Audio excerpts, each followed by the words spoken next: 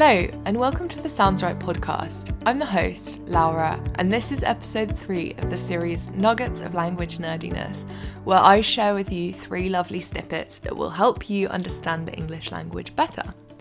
Sounds Right is a speech-to-print approach to teaching phonics based on decades of research on the science of reading and learning. For 20 years, we've been delivering our quality teacher training programs. You can find a whole host of information and free resources on our website, linked in the show notes. On with the episode. Do you know the difference between a language, a pidgin, and a creole? So let's start with languages. I'm sure everyone listening knows exactly what a language is. A language is a system of spoken, signed, or written symbols that humans use to express themselves. Interestingly, when I was looking for definitions of what a language is, many websites and definitions stated that languages are used by members of the same culture or country to communicate with each other. And it's just not that simple. We may often associate languages as being used between people from the same country, but in Uganda, for example, there are over 40 languages spoken throughout the country. And on the other hand, Spanish is the official language of 21 different countries, each obviously with their own unique cultures. But semantics aside, what happens when 2 groups of people who don't speak the same language find themselves living in the same community? What can they do to communicate with each other? Where would you begin if you had to communicate with someone with whom you didn't even share a single word of a common language? Well, you might try using gestures and then maybe learning a few of each other's words for things. The bridge between 2 or more languages that develops in these kinds of situations is called a pidgin. It's the result of 2 or more languages being blended together by native speakers trying to communicate with each other. The word pidgin itself comes from a Chinese pronunciation of the word business in English. So business English, the form of English used by Chinese people when doing business or trade with the British, became Pidgin English. A creole comes a generation or 2 after a pidgin, as the children learn the pidgin as their mother tongue and the grammar and syntactic rules become solidified. Mother tongue speakers of pidgins force the pidgin into grammatical rules and make it consistent. This process is called creolization, and the languages that come out of them are called creoles. Creoles are fully fledged languages with consistent grammar and syntax and wide vocabularies. But not all pidgins turn into creoles. If, for example, one of the languages spoken within the community becomes more popular, the pidgin may be wiped out before it has a chance to become a creole. Creoles only really form under a very specific set of conditions. Jamaican patois, for example, is a language that was developed from English, Spanish, Arawak, and several West African languages as well. When Jamaica was colonised by the Spanish and then by the English, slaves were brought to the island. The enslaved people often came from different places and didn't have a shared language with each other, let alone the plantation owners and the indigenous population. And so a pidgin was born, combining words and sounds from these various languages. Over the centuries of colonial rule, the pidgin became a creole, the Jamaican patois that is spoken today. And in a full circle moment, there are a number of words in British English slang that come from Jamaican patois. Words like mandem, wagwan, and ting were all introduced by Jamaican and other Caribbean immigrants to the UK and are widely used in the UK today as slang. But pidgins and creoles don't just develop in spoken language. Another story of linguistic innovation comes from Nicaragua in the 70s and 80s, when the first school for deaf students was established in Managua, the capital. And deaf Nicaraguans were able to socialise with each other in groups for the very first time. Teachers at the school primarily used lip reading and finger spelling to communicate with students.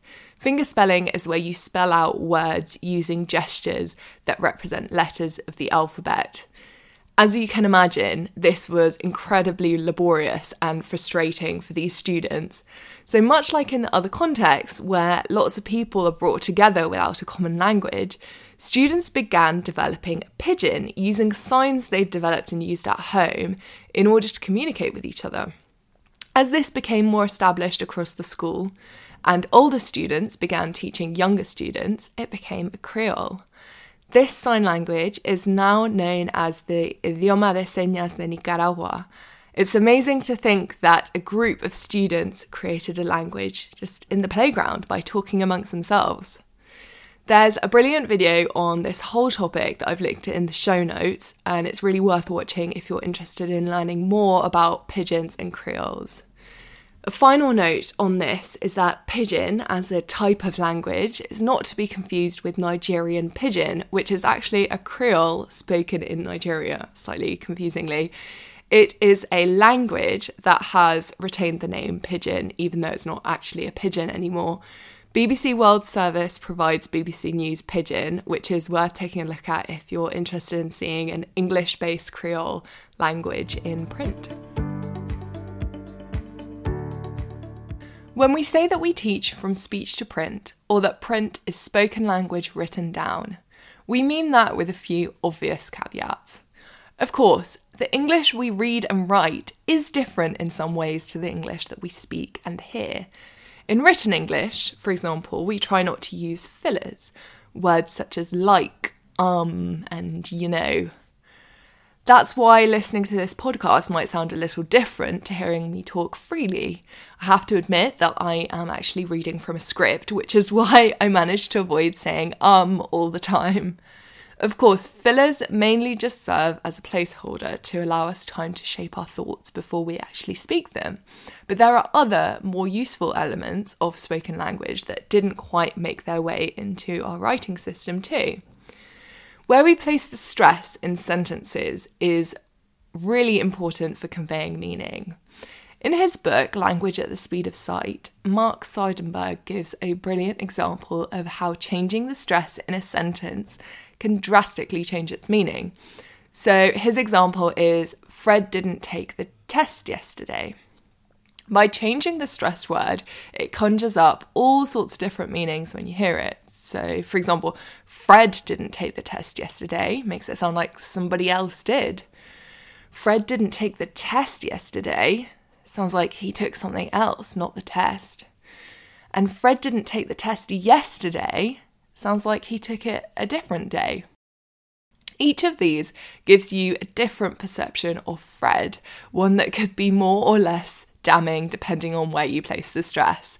And if you're speaking to someone in person, one of these phrases might be paired with a raised eyebrow or a knowing look that tells you even more about Fred and his test taking. But when we read this in print, we lose a lot of that contextual information like tone of voice, stress, body language that is key in spoken communication.